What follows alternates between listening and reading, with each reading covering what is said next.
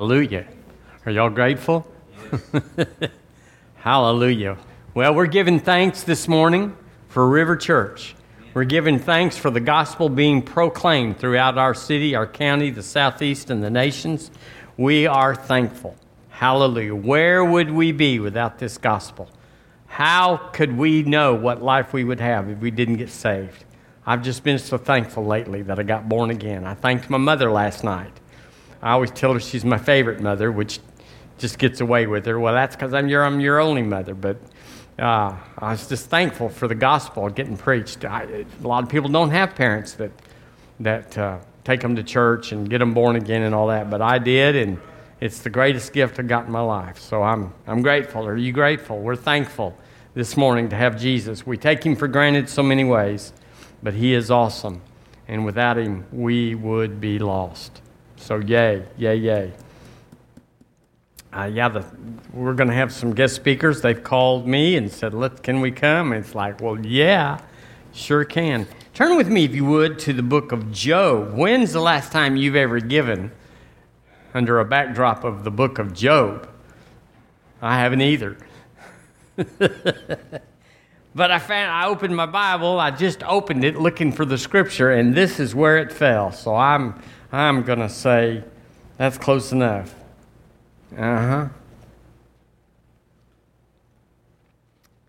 There's the people that are doing bad things, but the book Job says in verse 11, 36:11, if they obey and serve him, speaking of the Lord, if they obey and serve God, they shall spend their days in prosperity and their years in pleasures. That just sounds wonderful. I don't know how you teach that or explain it. It just says if they obey and serve God. Oh, I am. Are you? Well, of course we are. We are, and this is the Old Testament. He says everything's better in the new than in the old.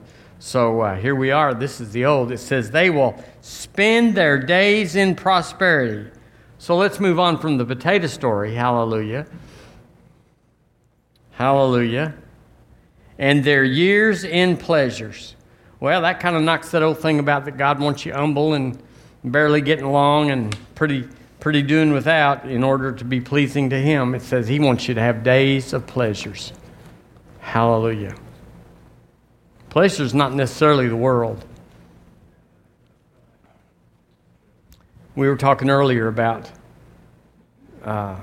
knowing each other after the Spirit than after the flesh. Doesn't that have to play in every time you have to get past somebody's mess up? And I was thinking about the scripture, and I don't know where it is, or I'd looked it up, but it talks about the sins of omission and the sins of commission. But it also talks about sins that are hidden and sins that are outward.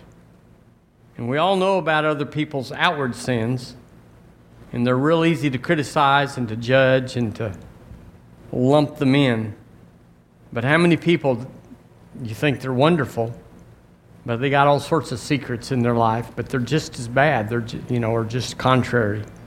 So we're going to get clean of all of them and stay clean, and we're going to obey and serve him, and we're going to spend our days in prosperity and our years in pleasures.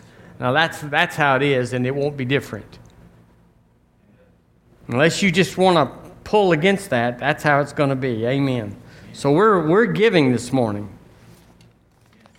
We give not because of the command to give. We give because that's who we are, and that's what we do based on who we are. Not fear, not a debt, a tax. We are just filled with God's love, and love gives. So Lord, we thank you this morning for a seed to sow. You said you would give seed to the sower. Well, we found it. We discerned it. We segregated it out. Hallelujah. It was in there with a bunch of bread, a bunch of cars, a bunch of stuff. But Lord, we found the seed, and here we release our faith in this seed to produce a harvest for us of seed again to sow and bread again to eat. We are delivered from lack and trouble and little, and we are delivered to what it says here, days in prosperity and years in pleasures. I am in Jesus' name. Amen. Amen. Amen. Praise God. Yea. Yea. We're going to receive the Lord's table this morning. If you need any communion supplies for your home, we've got some. Pam knows where they are. I think they're back there in the back somewhere, but be sure and get some. Just go home and I told you what I learned the other day, that the first 300 years of the church, they did not actively pursue healing as a transaction between somebody and somebody else. But they all, for 300 years, they took communion for healing. And the church was healed, walked in divine health. Didn't really, if that's your standard, if indoor plumbing is your standard, you're pretty indignant and incensed to go somewhere where they don't have a faucet and other things. Hallelujah. So you just get used to it. It's like, where is the light switch in this place? Well, here's a candle. Here's a lamp. So we're that way in our lives as well. Hallelujah. We're used to this, and we don't want to have with less. So it says in 1 Corinthians chapter 11, I like this. It says, I received of the Lord that which also I delivered unto you, that the Lord Jesus, the same night he was betrayed, took bread. And when he had given thanks, he brake it and said, Take, eat, this is my body, which is broken for you. So, what is communion? Well, it's a demonstration of what's already happened. We're not getting saved here. We're not getting healed here. We're not getting forgiven here. But we're stirring ourselves up of what's already happened. It's just normal to be forgiven. Like indoor plumbing and electricity in America, it's just normal. It's just normal for us to be forgiven, and it's normal to be healed. It's normal to be healed. It's like, that's like, when you hear about a Christian that's sick, there's something that went awry. Something wasn't right. I've been sick before. I guess you have. I guess we've all been sick.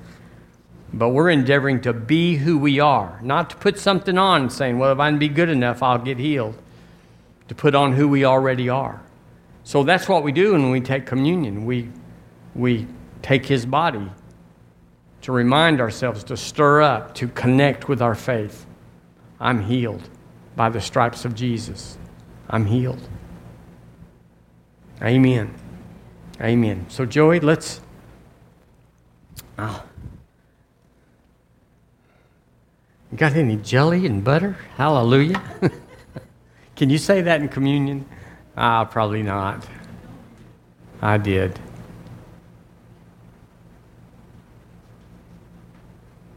Hallelujah. So it doesn't really matter what the elements look like. It doesn't really matter if you have a little wafer, if you have a piece of bread or a cracker. It really doesn't matter, because we're stirring ourselves up, and we're stirring ourselves up in the transaction that's already happened. So that's what we're doing here. So you have to have a transaction here to turn you into the transaction that's already been completed. So when we stir ourselves up, let's just appropriate what's ours. We're not asking God, would you? That is contrary to heaven. That's kind of like cussing. Would you, Lord, heal me? The word says, by his stripes you were healed.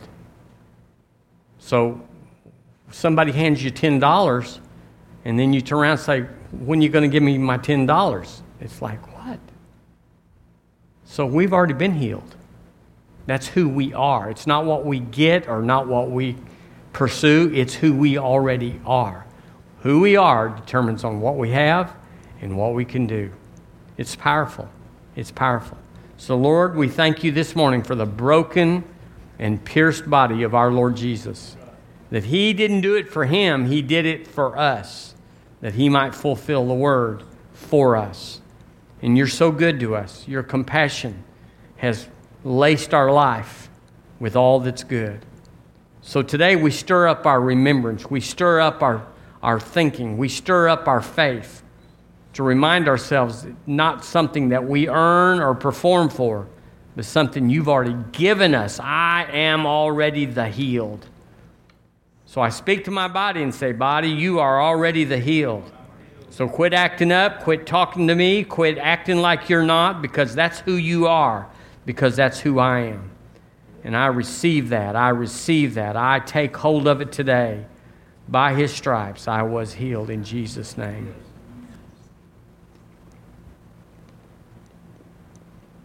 Amen. I remember a few years ago, big controversy. I mean, everything's a controversy.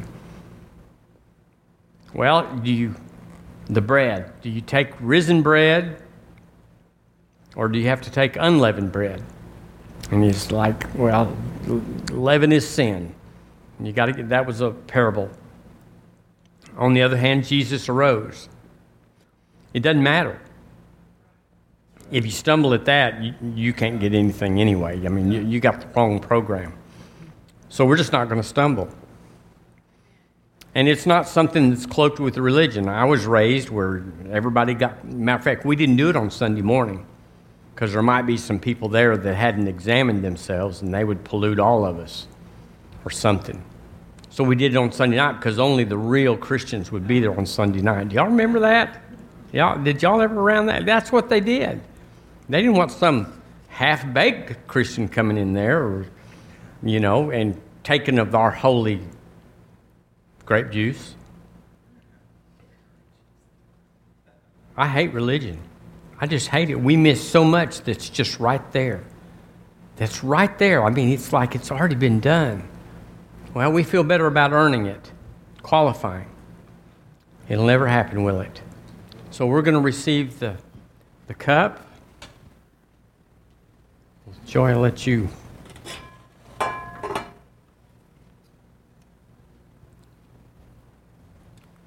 Oh, thank you, Lord Jesus.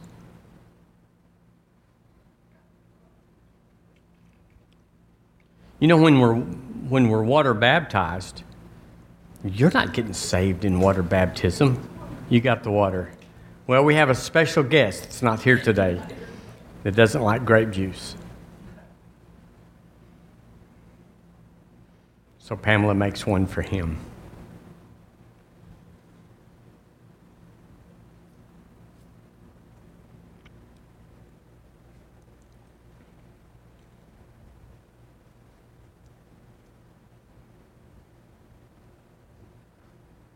So when we took communion, you had to have deacons in good standing, and they would go up to the front, and there'd be a white linen cloth over the communion elements.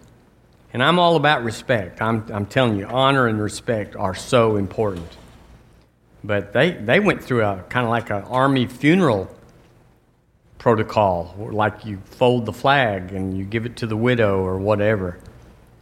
We went through this, and it made it seem like that there was something going on in the action or in the ceremony or that was doing work on us.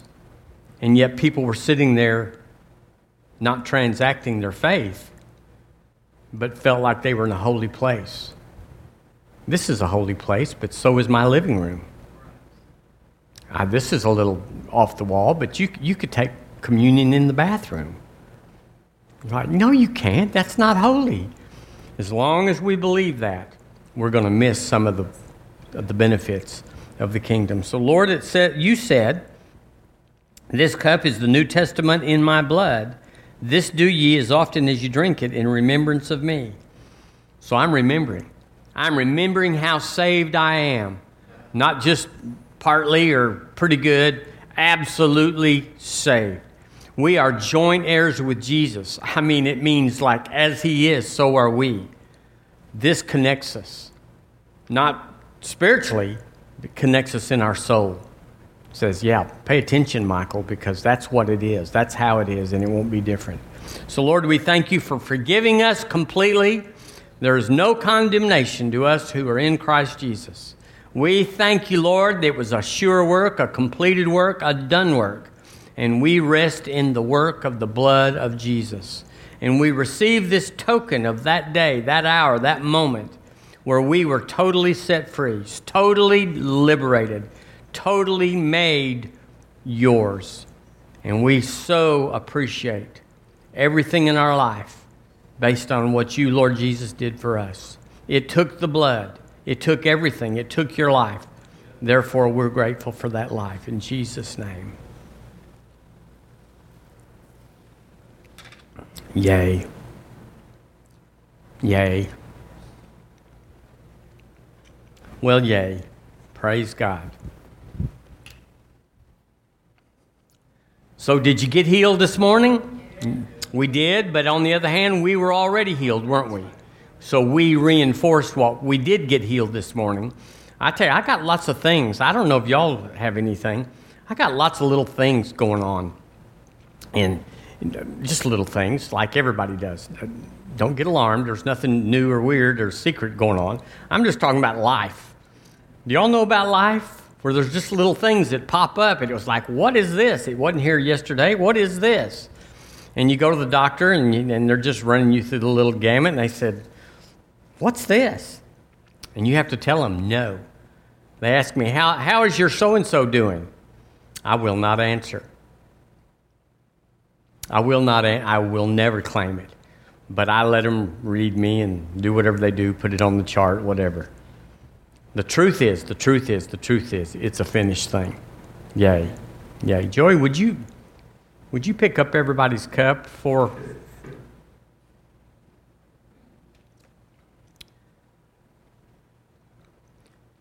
Thank you.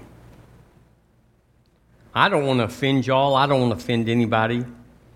But that's why it's not just a solemn, holy, everybody whisper moment. It's not the red tablecloth and the hat, the pointy hat that you give and the wafer and everything. There's no ritual about it. There's no ritual about it. And I like taking off the emotion.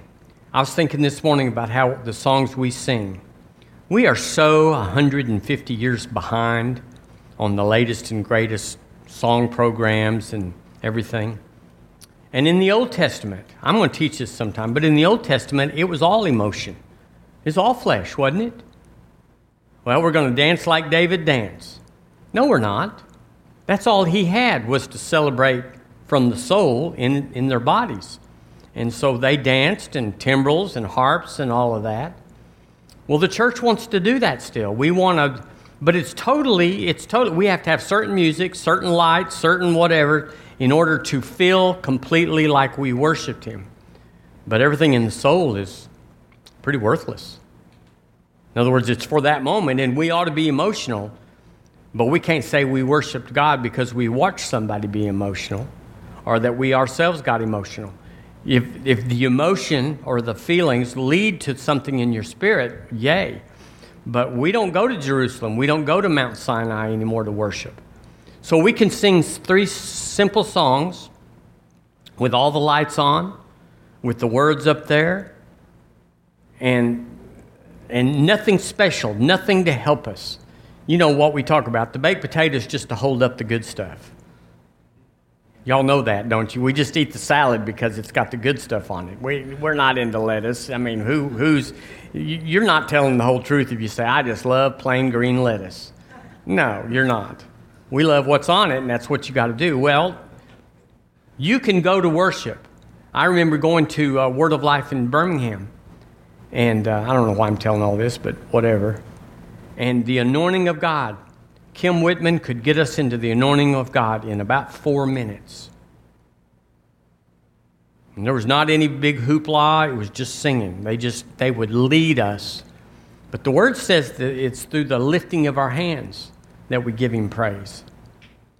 So that's why we're so simple here, is I want to peel off all the emotion so that we can be on a desert island or in the middle of our house or in a stalled car, and we don't have to have a bunch of accoutrements that say 1, 2, 3, go, and we cue up the piano and the organ. We can worship God wherever because we know how. Because we've been in church when there was not much help. So you either went there, If you go into a big thing where there's a lot of help, you may have been in the middle of the help, but it doesn't mean you worship God at all. Y'all hear what I'm saying? It doesn't mean anything happened. You just feel good about your emotions feeling good. Music is intoxicating. It's intoxicating. And so you can get the wrong music. You can get certain beats, and it'll intoxicate you. And so you'll think, oh, we just worshiped God, when in fact, nothing happened. Y'all drive safely. Joe Moore says, hallelujah. Amen. Amen. I tell you, we're in a wild time in the world. But I think our grandparents probably thought it was a wild time. We think, oh, Grandma, that wasn't nothing. But that's just because we become acclimated. There's probably some more wild coming that we can't hardly bear, except we acclimate to what we're doing right now. So we're going to stay strong. We're not going to let it overtake us and seduce us. Seduce us. We're not going to be seduced by the world. We're in the world, but we're not going to be seduced by the world. We're going to stay strong. So, yay.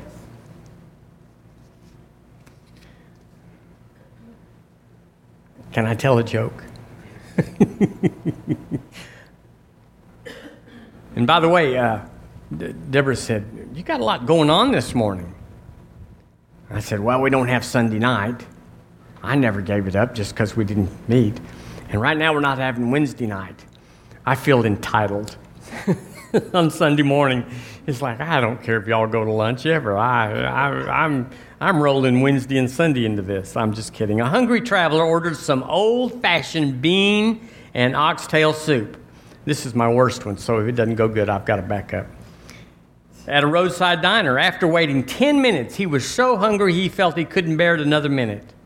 Across the table, a customer with a nearly full bowl was reading a newspaper while it cooled. Carefully, he reached over and pulled the soup to his side of the table.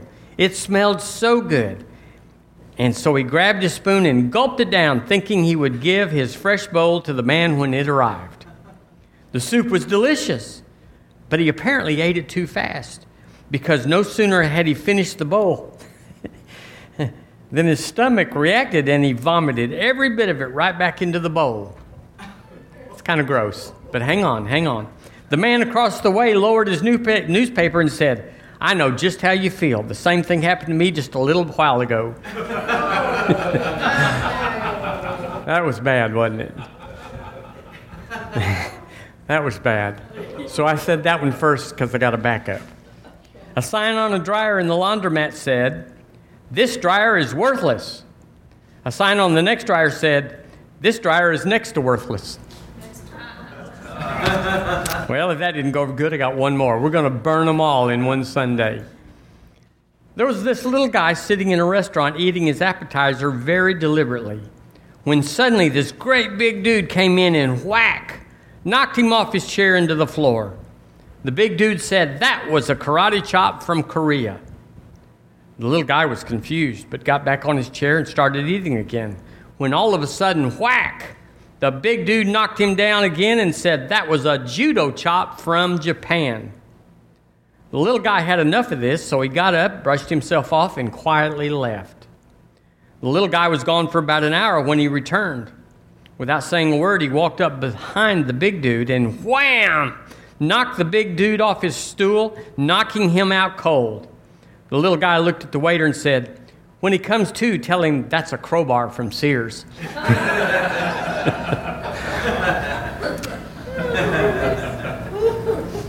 The reason I tell these is so that you'll walk in love towards me and forgive me. And that way, if I ever do mess up, really mess up, you'll go, we're used to that. We can forgive that. That's no big deal. Amen. All right. Boys and girls, mostly girls, y'all can go to children's church since I made you go through the jokes. Does everybody have a little sheet to fill out? Did you get one, Lisa? Okay. Now, those are not for me. They're not for anybody else. They're for you. But I'll tell you, if you'll write it out, keep it real simple. Keep it real short. Do not go into a long discourse. Just 3 or maybe 4 words, and fold it up and put it in your Bible. You're going to need it. So dream big. We're going to attach our faith to these 3 things, or 2 things, whatever you have, 4 if you need another line. We're going to stretch our faith in some seemingly painful ways. And you're going to be glad. This is going to be your greatest year. Before we tie off 2021, in the worst of times, we are going to say we had the best of times. When it seems like everybody was just losing their mind, we had the best year of our life. So be sincere. It's private. It's personal. It's not something like, well, what'd you put and what'd you put? No. Just whatever you're facing or whatever is looming in your future. Describe it or name it or confront it. Nothing's really real until it's spoken. But nothing's really spoken until it's been read or written down. So do that for you, not for... Don't show anybody. We don't care. We're all filling out our own stuff. But there's some real stuff facing all of us. Thank you, Wendy. We'll go. Don't y'all love broadcast? The room is full. I can tell you the room is full. It's full, so don't be thinking. We've been saying for years that we're ministering to 300 people every service. And we got what we said. Amen. So we're in River Church in Tuscaloosa, Alabama. And we're having the times of our life. We are the happiest people on the planet. And you just can't talk us out of it. Because we have Jesus. And we have His Word. And we believe His Word. So what's not to be happy? There's no doom and gloom. The good news is, the bad news is wrong. Hallelujah. So I want to minister out of the Word this morning on a subject that I started last week. And I'm calling it this. I'm calling it qualified to receive it all now. Qualified to receive it all now. So by faith, put I'm in front of it and point to yourself and say it with me. I'm qualified to receive it all now. Again, I'm qualified to receive it all now. Now, obviously, we're not learning a new thing. What we're doing is saying, this is already true. This is already a done deal. But we're keeping ourselves stirred up because it's not what's legal that's happened that's going to be in your life. It's what you and I believe that happened that's reality in our life. So turn with me to Romans, if you would, the book of Romans. Don't y'all love the Word? Amen. We just love the Word. That's, we talked about worship and praise and all the things that we could do and that we do. But really it's the Word. Because you should worship and praise at home. As a matter of fact, I believe, and I'll just continue my earlier conversation, that if you don't worship at home, you are not a worshiper at church. If it's a church-only experience and you got to cue up the band and get the lights going and all that people do, whatever, not criticizing that, I'm just saying, if that's what is required for you to worship God, to praise God, then you don't. Because it's in your quiet time. It's in your nobody's around time. It's what we do when we're all alone that's real. We're measured by that, not by how fast we run around the church when we get together. It says in Romans chapter 8, oh, I love Romans chapter 8. Look in verse 31. We looked at it last week, but we'll look at it again. Verse 31 says, "What shall we then say to these things? If God be for us, who can be against us?" Isn't that great? If God be for us, well, is He? Well, yeah, we have the proof of that in the Lord Jesus. If God be for us, who can dare be against us? It's futile. That's how come we know the devil is stupid. He's smart, but he's not wise. He's a fool, even though he's got a so-called devilish IQ. He's a fallen angel. And then in verse 32, it says, "He that spared not his own son." So it's back up there to God being for us. That same Lord that spared not his own son, but delivered him up. Now, there it just tells you that it wasn't arbitrary. It wasn't just like whatever. Or it wasn't even just the Lord Jesus saying, "I think I'll do this, Dad. I'll be back by the weekend." This was a concerted plan of deliverance and salvation. But delivered him up for us all. Think about this. He said, reason this out. How shall he not with him also? Say also. Also. If you're born again this morning, then you have to not separate everything else from that one experience, which most Christians do. But he also freely gave us all things. So if he would give you the big thing, the major thing, the overwhelming thing, why wouldn't these little details, healing and prosperity and peace, why wouldn't he throw that in, you know? It's kind of a twofer deal. If you get Jesus, you get everything that goes with him because he's the main event. So also freely give us all things. Now that's what we're talking about because I hope you're born again. I hope in broadcast you are born again.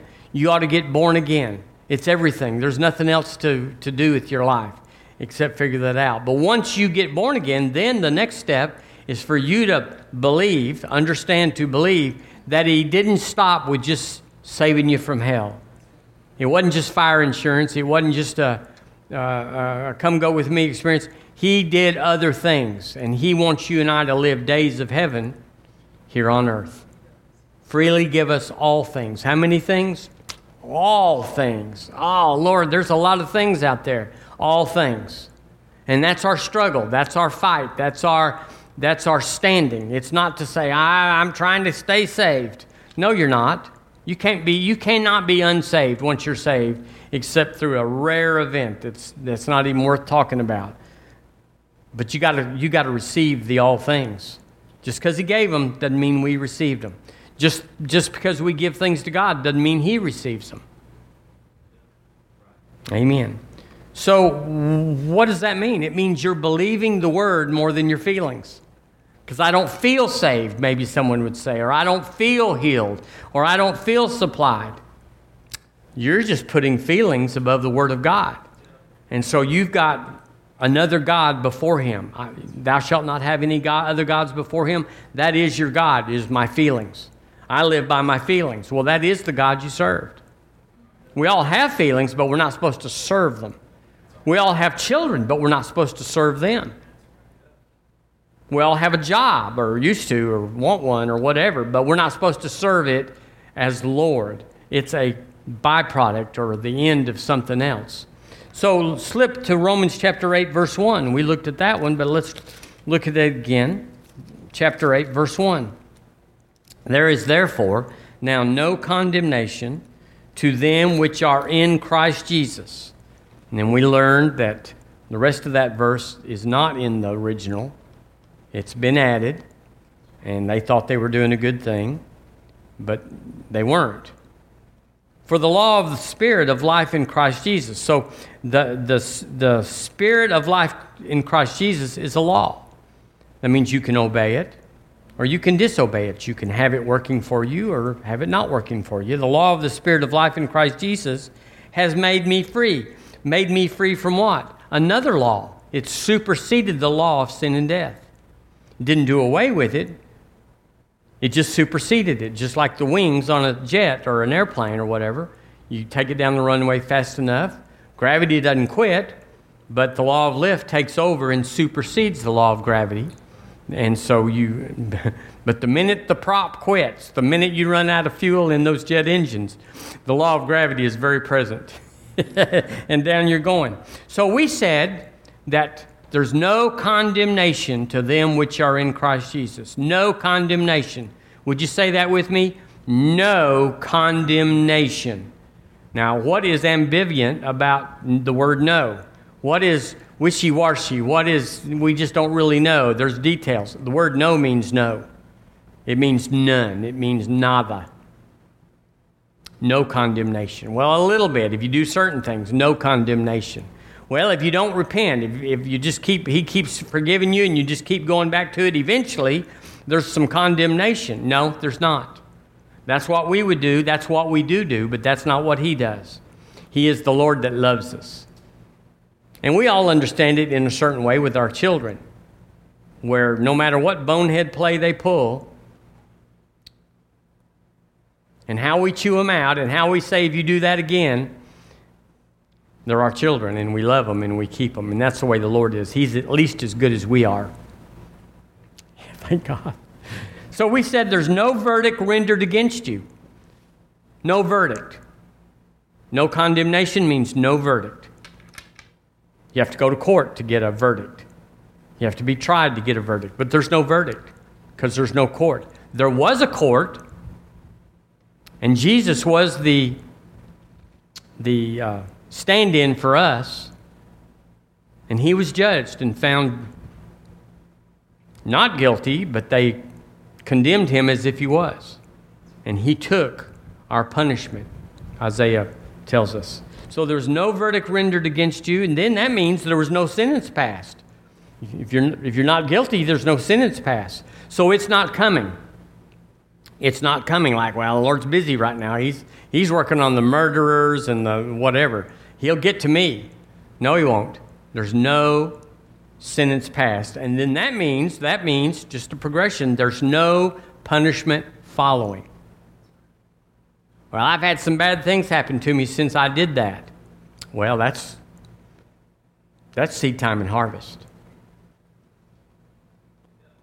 That's if they catch, if you embezzled and they catch you, you are going to the pokey. God loves you all the way. Amen. Turn with me to John chapter 8, if you would. No condemnation. No condemnation. Remember, I said our job now is not to get saved, stay saved, is to have no condemnation, to know that He freely gave us all things. Freely gave us all things. Knowing God's not surprised by what we do. It didn't like, well, look at that. Who would have thought that Johnny Bob would do that? I never guessed he'd do that. Sure he did. He knows. He knows. So, no condemnation anyway. He just said up front, I'm writing this check out. I'm signing it.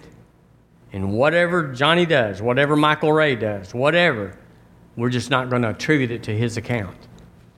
That's what Andrew Womack says, the almost too good to be true news. You just can't believe anybody could. So we choose many times to believe that nobody did. That there's lines you can cross. There's first-degree murder, there's second-degree murder, there's manslaughter or whatever. And there's different degrees of murder, and depending on which one they convict you on, how long you stay or if they hang you or whatever. But there's not in God. We've all fallen short of the glory of God. So He forgave us for whatever. Well, that means that you're just telling people they can sin. Well, you know what they say. Brother Copeland said, nobody needs a license to sin. If that makes it legal, they're sinning illegally. It doesn't change anything. I don't want to sin. I'm born again. I don't want to sin. The thing I do, sometimes I don't want to do. The things I don't want to do, I do, Paul said. But I don't like it. I don't like it. In Romans chapter 8, verse 32, let's read this one together. I like it. It's in red in my Bible. Ready? Read. And ye shall know the truth, and the truth shall make you free. Let's read it again. Ye shall know the truth, and the truth shall make you free. Now let's first person that. And I shall know the truth, and the truth shall make me free. Now that's gospel. That's truth. That's the way it is. Could I have a better amen? That is the way it is. It is not different than that. No matter how it feels and your experience and what somebody else thought and did, that's the way it is. You want to be free? It's not to get a new president. You might want one. It's not to get a new governor. It might be trading your parents or whatever. That won't make you free. You got to know the truth, and then you can be under all oppression and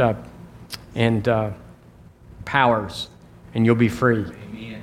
Because that's who you are, and so that's what you do. So in verse 36, he keeps going. He said, "If the Son therefore shall make you free, because you know the truth, ye shall be free indeed." The word there is clean. The word there is certainly, and of a truth.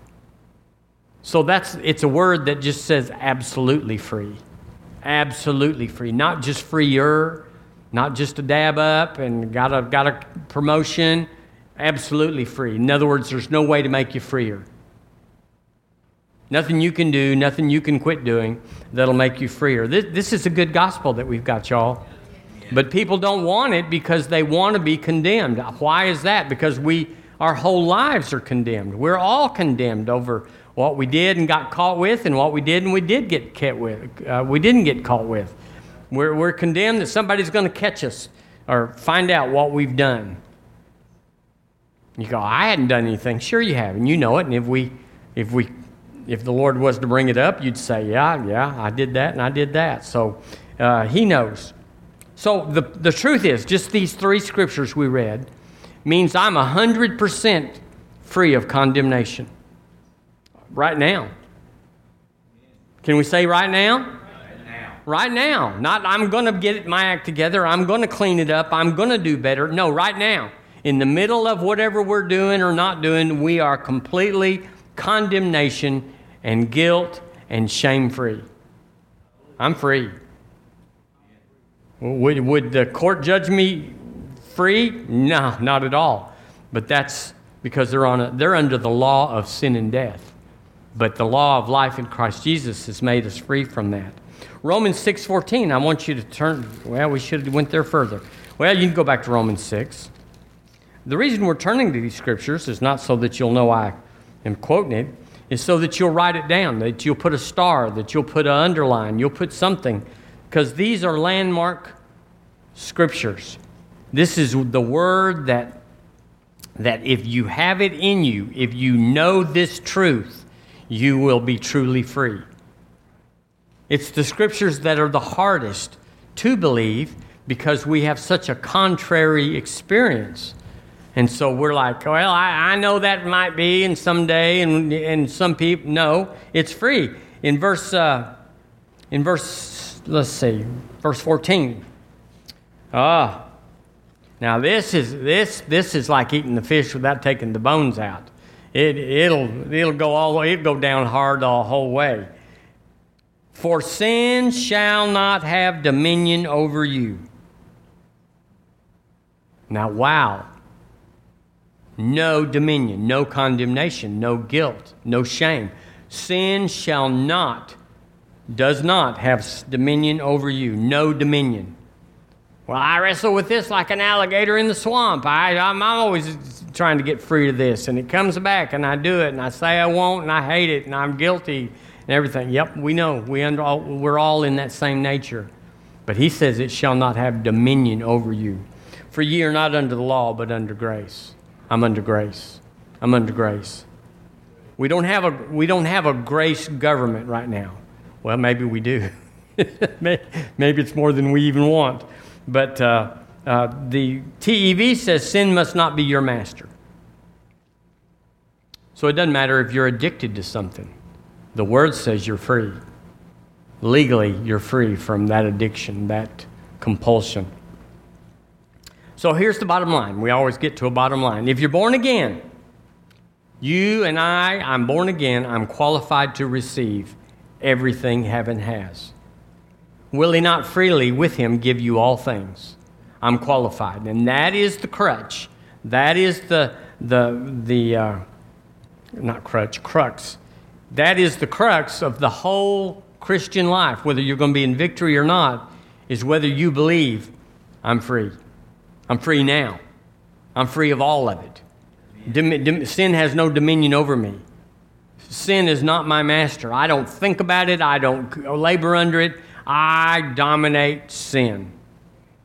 I see when you get there, you've got it. That's the whole package of the struggle of the born-again man and woman, is sin. It comes up back on it. The Word talks, where is it? It talks about the sin that so easily besets you. If you don't, you've probably had some sins that it was a struggle to shake that thing off. The sin that just keeps coming back and keeps sneaking up and keeps presenting itself another way. And so we just say, I've already whooped you. What are you doing here? It's back.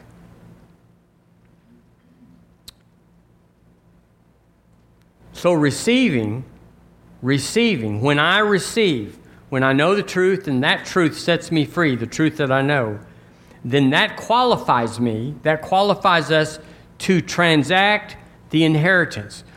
How will he not with him freely give us all things? It's the all things that we're trying to move into our life. Somehow we get grace. By grace are you saved through faith, and that not of yourself. It is the gift of God. We get saved, and that's because we have no feelings about it. Do you ever feel like you were halfway to heaven, but then something sucked you back down and hell was in your... No, somehow we, or most people, have said, I am going to heaven. I'm going to heaven, and I got that. Somehow we got that. And like I said, there's no visual to say, no, you didn't have that, because there's no visual. There's no tactile. There's no hearing. There's no contrary thing to that. We feel saved because we never have anything contrary to that. But to freely give you all things, that's another issue, because what's our experience? What's anybody else's Christian's observation of an experience? In other words, who do we look at and we say, look, they have mastered that. God has freely given him all things, and look, he's mastered that. He's got it. It's just not out there. Is that right? It's not out there much.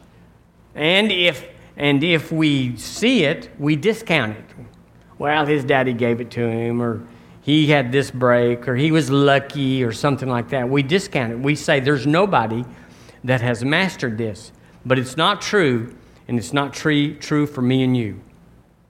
We're on the path.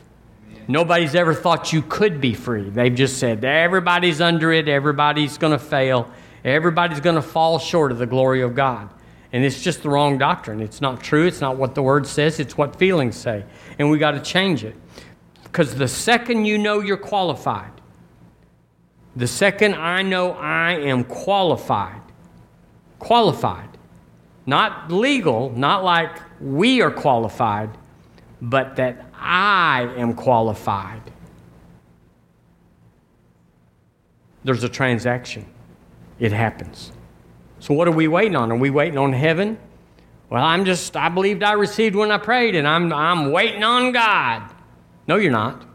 You're waiting on being qualified, waiting on getting good enough, waiting on a feeling, waiting on, I'll do something good, I'll give to the poor, or I'll help them, and whatever. And maybe that'll qualify me, but then it never turns out, does it? So we've got to get qualified another way.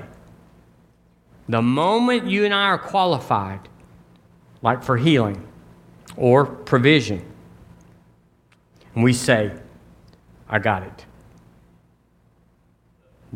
It's coming. It's in your future. And I say coming. We have it. And you believe, you receive, you pray, ye shall have whatsoever you saith. Ye shall have right there. It's in your path. It is. That's why when you put pictures on your refrigerator of things that you're believing for, you get qualified. Eventually, the familiarity of seeing that whatever gets so familiar that you take ownership. You say, yeah, that's mine. That's my new car. That's my beach house or whatever. But if you just put it up there and put a picture up in front and say, look at this beach house, you go, man, that's just for these people and those people, not for little old me. And we're disqualified even though we are qualified. So it doesn't matter what's legally happening. Legally, everybody on the earth has been saved. Legally, he died for everybody, for God so loved the world. So he died for everybody, but is everybody going to heaven? No, because even though they're qualified legally, they don't receive the price for them, personally, individually, specifically, uniquely. They're like, God wouldn't, the ceiling falls in if I go into church, or God wouldn't do that for me. So believing is only as far as we're doing. Believing is not saying I believe. Believing is what you say you believe that you're doing. So prosperity is not prosperity until you're doing prosperity. Until you have a beach house, and I use that facetiously. whatever's on your refrigerator. It could be a TV, it could be an oven, it could be anything, new pair of shoes. Whatever you're looking at saying, that's mine. One day your mind will let you out of the lock that says, you're not having that, you poor little thing. One day you'll say, I dominate that. I have it. And it'll show up. You go, that's easy. Well, on the one hand it is, and on the other hand it's hard because we've been programmed in the world for however old you are, 40, 60, however old you are, you've been programmed to the world that says you have to earn it. Performance is the basis for acquisition. And that's just not the way it is. Jesus' performance is the line for acquisition with the thing. 1 John 3:1 says, behold what manner of love the Father has, that we should be called, say it with me, the sons of God. Now, did Jesus know he was the Son of God? Did Jesus know, did he know that he was the Son of God? Yes. He called him Father, didn't he? Yes. And that's what only sons and daughters can say of someone, that's my Father. So Jesus knew that, and so he was unfettered, unhindered, unlimited, because he knew he was the Son of God.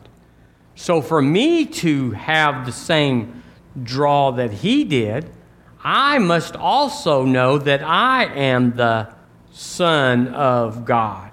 Not a stepchild, not adopted, not bastard, not illegitimate, not whatever, not somebody that's a second.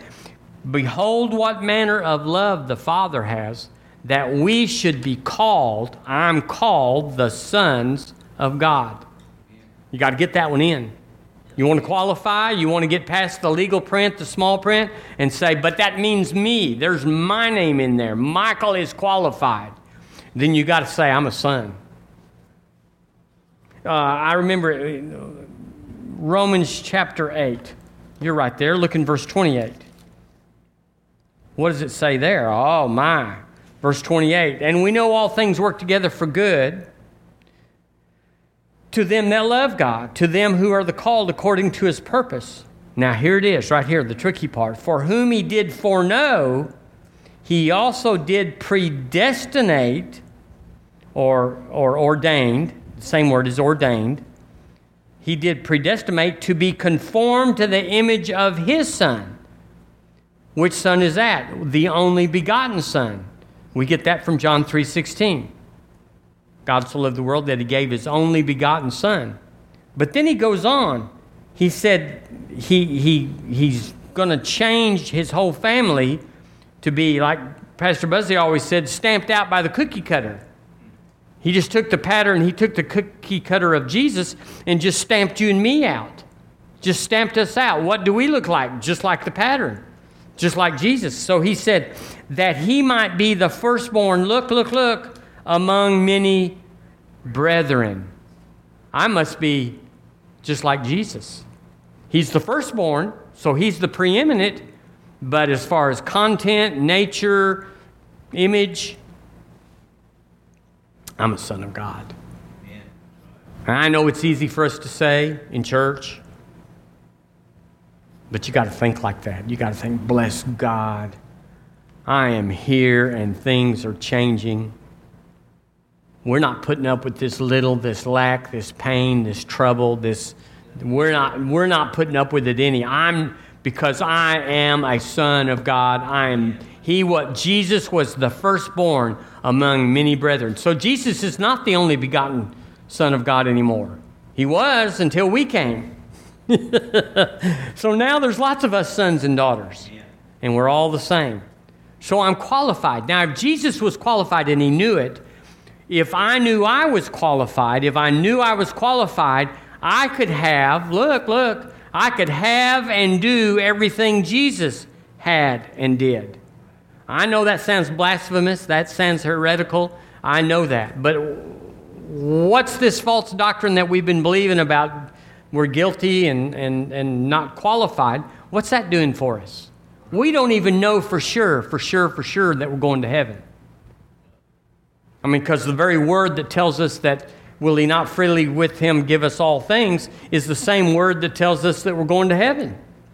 So if you can't believe this part of the scripture, why do you have such a confidence that you're going to heaven? And if you don't believe that, I can tell you, you don't really believe this. It's just a whole herd of us that are believing we're saved, we're going to heaven. What about that freely give us all things? I don't know about that. That must be an abstract reading or translation. It's the same word. And it's all over it. Hallelujah. Here's where we're going. This is where River Church is going. This is where I've been going since the beginning. That we knew we were sons of God as much as we knew that we went over there and turned the light switch on, something's going to happen.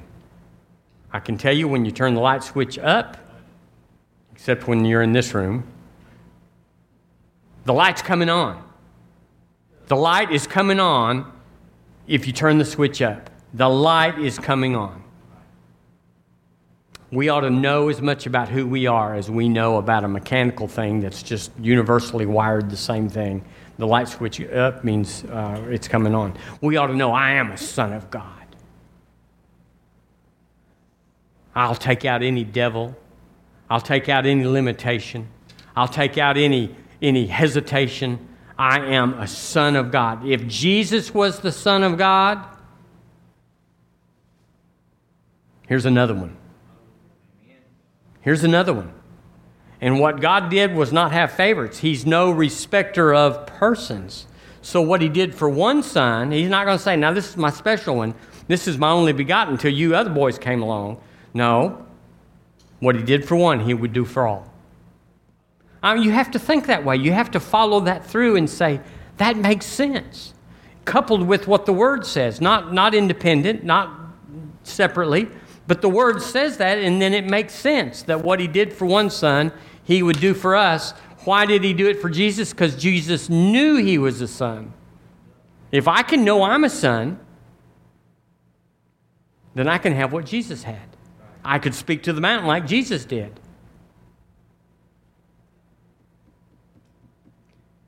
Second Corinthians 13:5 in the Amplified, I'm just going to read this to you. It says, examine and test and evaluate your own selves to see if whether you are holding to your faith. Test and prove yourselves, not Christ.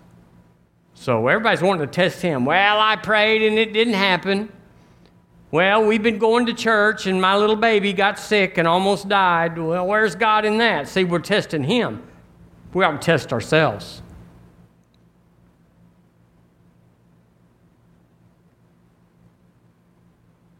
Let's just go right to Luke chapter 1. Let's go to Luke chapter 1. Let's get to the end of this. I want to talk about it in the next week or two or whatever. Things that we must believe to be self-qualified. The first one is, or one of them is, I got to believe I'm a son of God. If you're a bastard, or excuse me for that language, but it is a real word and it has a real meaning. If you're a bastard in your mind, if you're illegitimate in your mind, that you're not the real deal, you just kind of got it the last minute, the Lord said, okay, I got room for 3 more.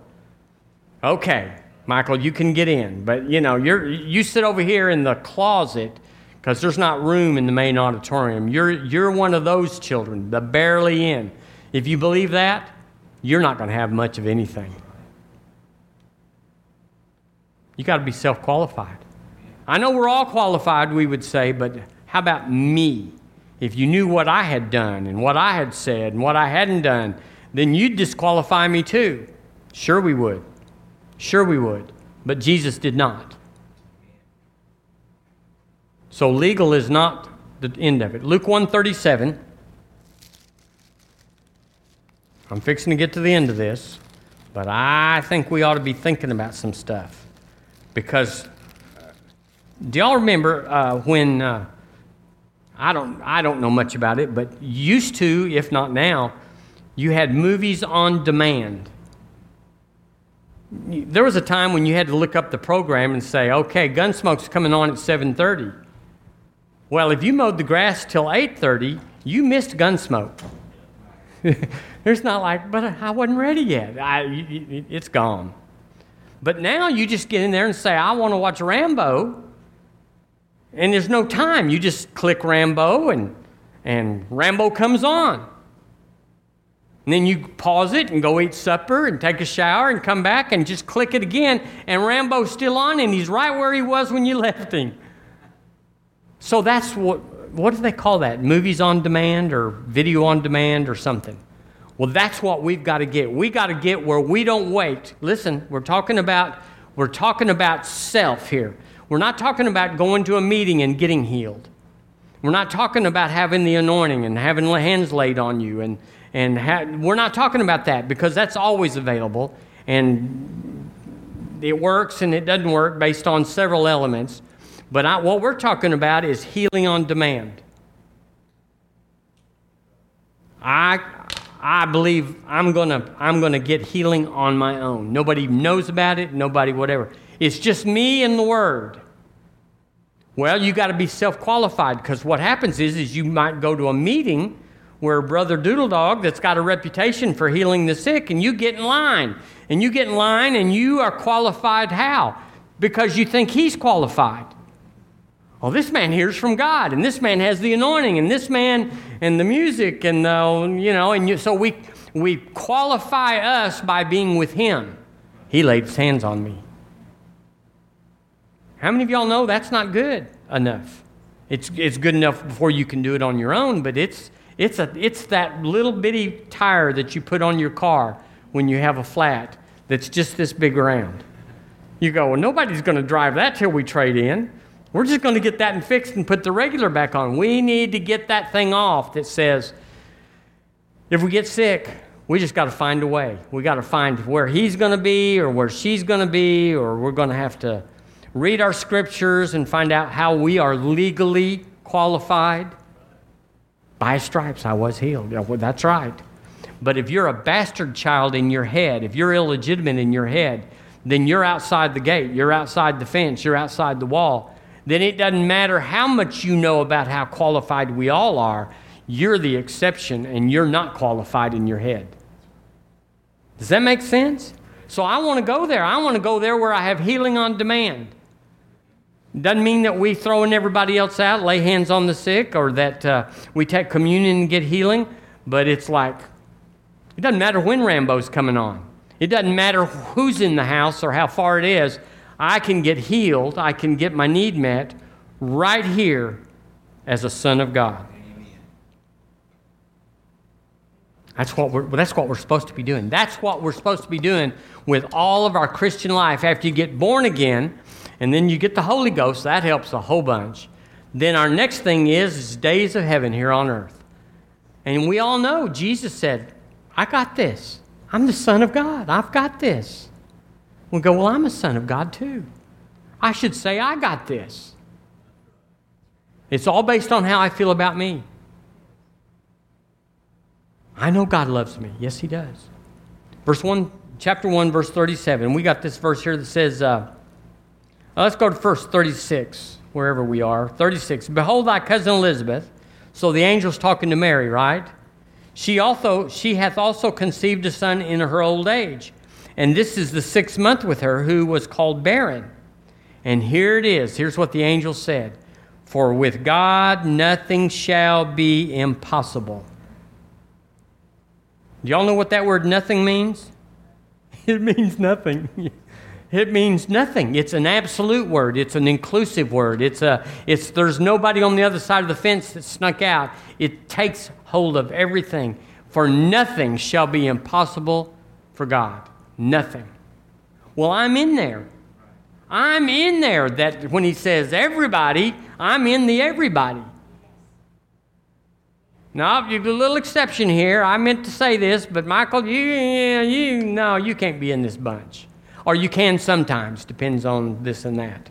For with God nothing shall be impossible. So there are the legal limits. That is the legal limits of God's will and his power towards us, nothing shall be impossible. Nothing shall... This is pretty emphatic. It's also pretty concise. It's not like, well, let's see paragraph C for the small print and the details on how this is not true. It's like, okay, how many words are in that?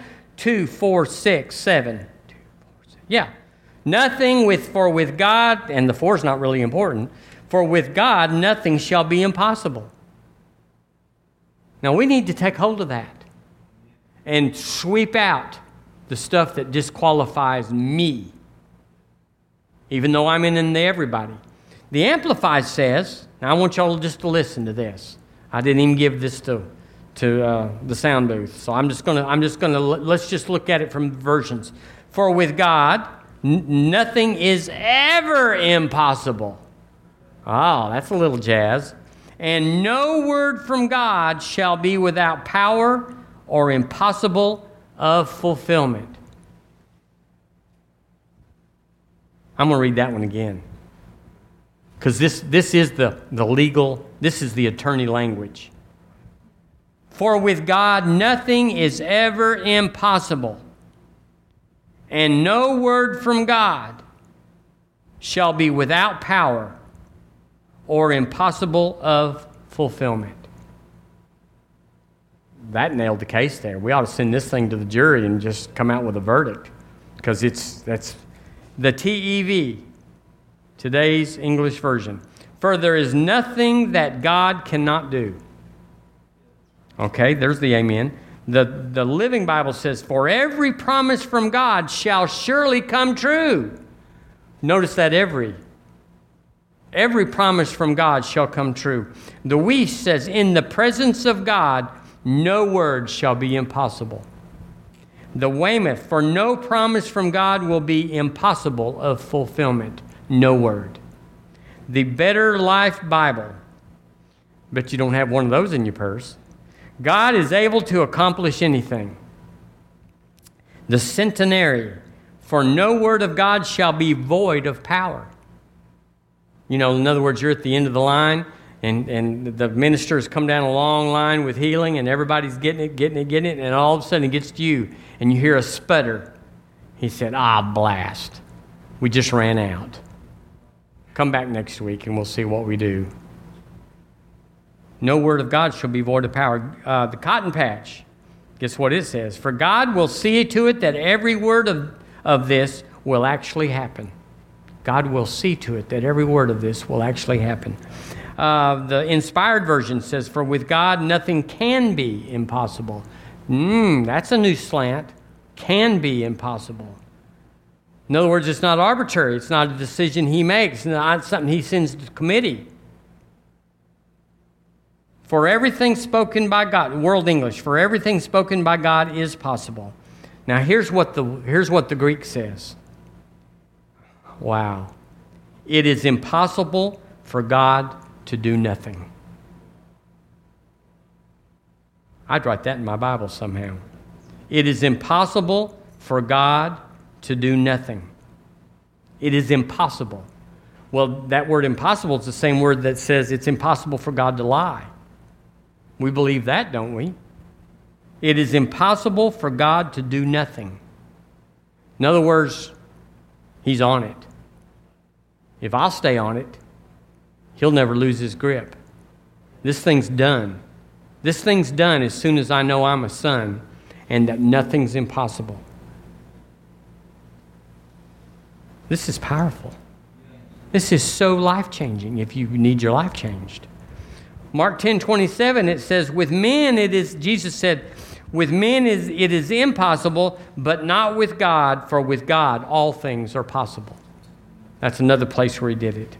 So my impossibility, listen, is possible with God.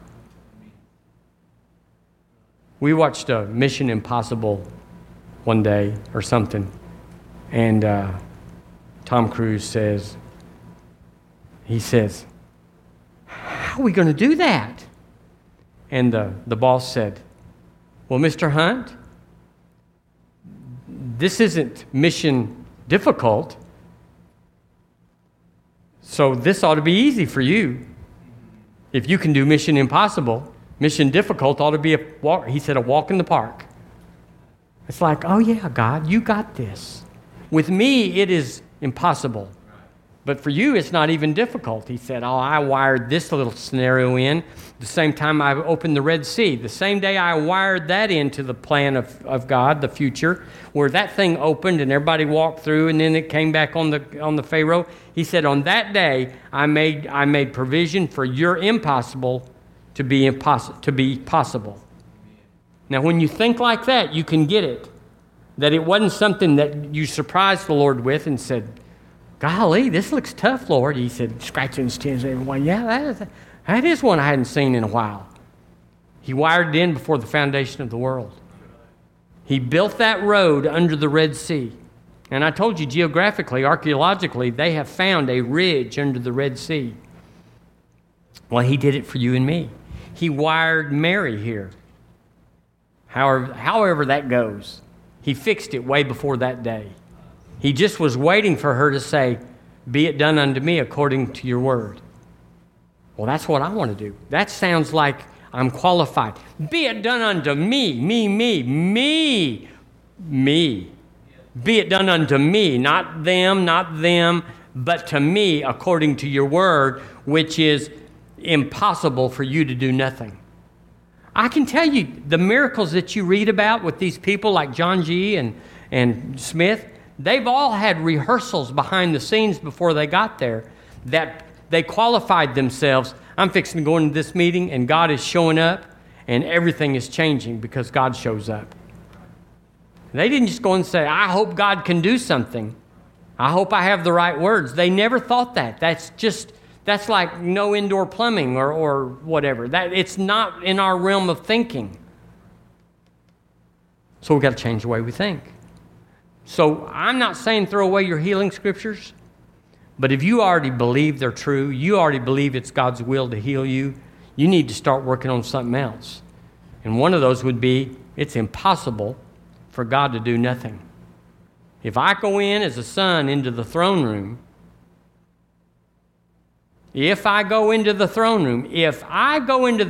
room, this thing is fixing to happen. I am not coming out empty-handed because Jesus would not have come out empty-handed. Jesus said, I know you hear me. I know you'll do what I ask.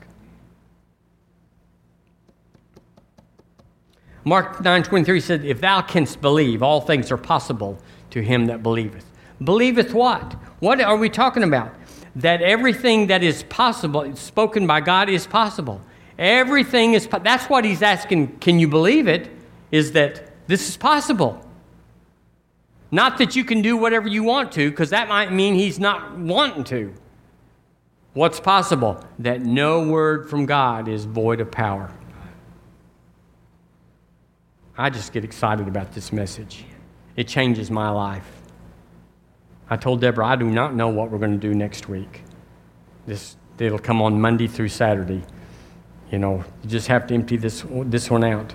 So it's not based on performance. There's no condemnation. No performance. Say it with me. No performance. So you can be as bad as you want to be.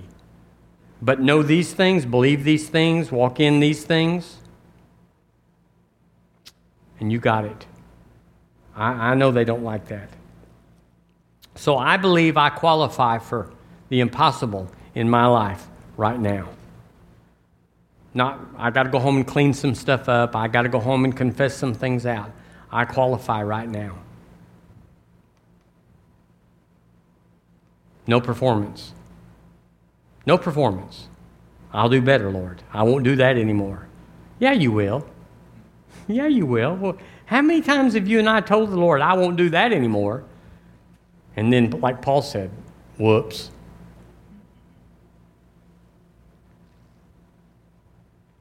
Everything is possible right now.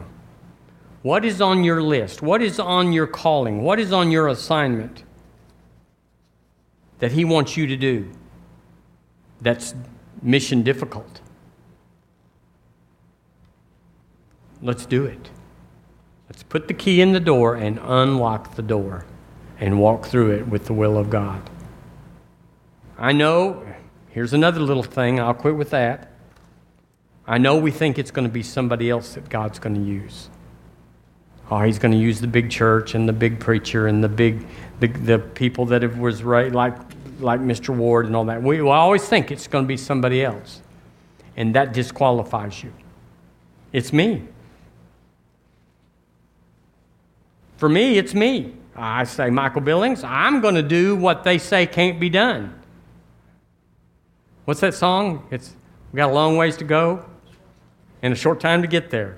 We're going to do what they say can't be done. That's Smokey and the Bandit if you're grabbing for that. We're going to do what they say can't be done. That's who we are. And the moment that you kick in and say, that's right, that's me. Poor little illegitimate me. Poor little didn't never do nothing. God can't use nobody with me like me. As soon as you shake that trash off and say, bless God, I've been called. I'm assigned. I'm empowered. I'm qualified. Here I go. Then the door opens. Decision is the place of power. Then the door opens. And suddenly you go, I can heal the sick. We at River Church are supposed to heal the sick. We prayed this morning there'll be no pandemic in River Church. There'll be no corona, no delta, no triangle, no square, parallelogram, or anything. We're not having any of it. We are not. Not because we've been so good and we've walked so right, but because we declare a thing, we decree a thing, and it's established unto us. And that's the end of it. And so just don't flinch when when somebody says, your kids were playing with my kids all week long, and guess what we just found out about our kids? Don't take a thought. Don't take a thought. I wonder. Don't take that thought. Take the thought like, well, bring those kids over here and we'll pray for them. Nothing's impossible. So I got to get that nailed down. If I want healing and the power of God, the Word on demand, I got to first shake off something's not possible. Amen. Amen. Well, thank you for tuning in today.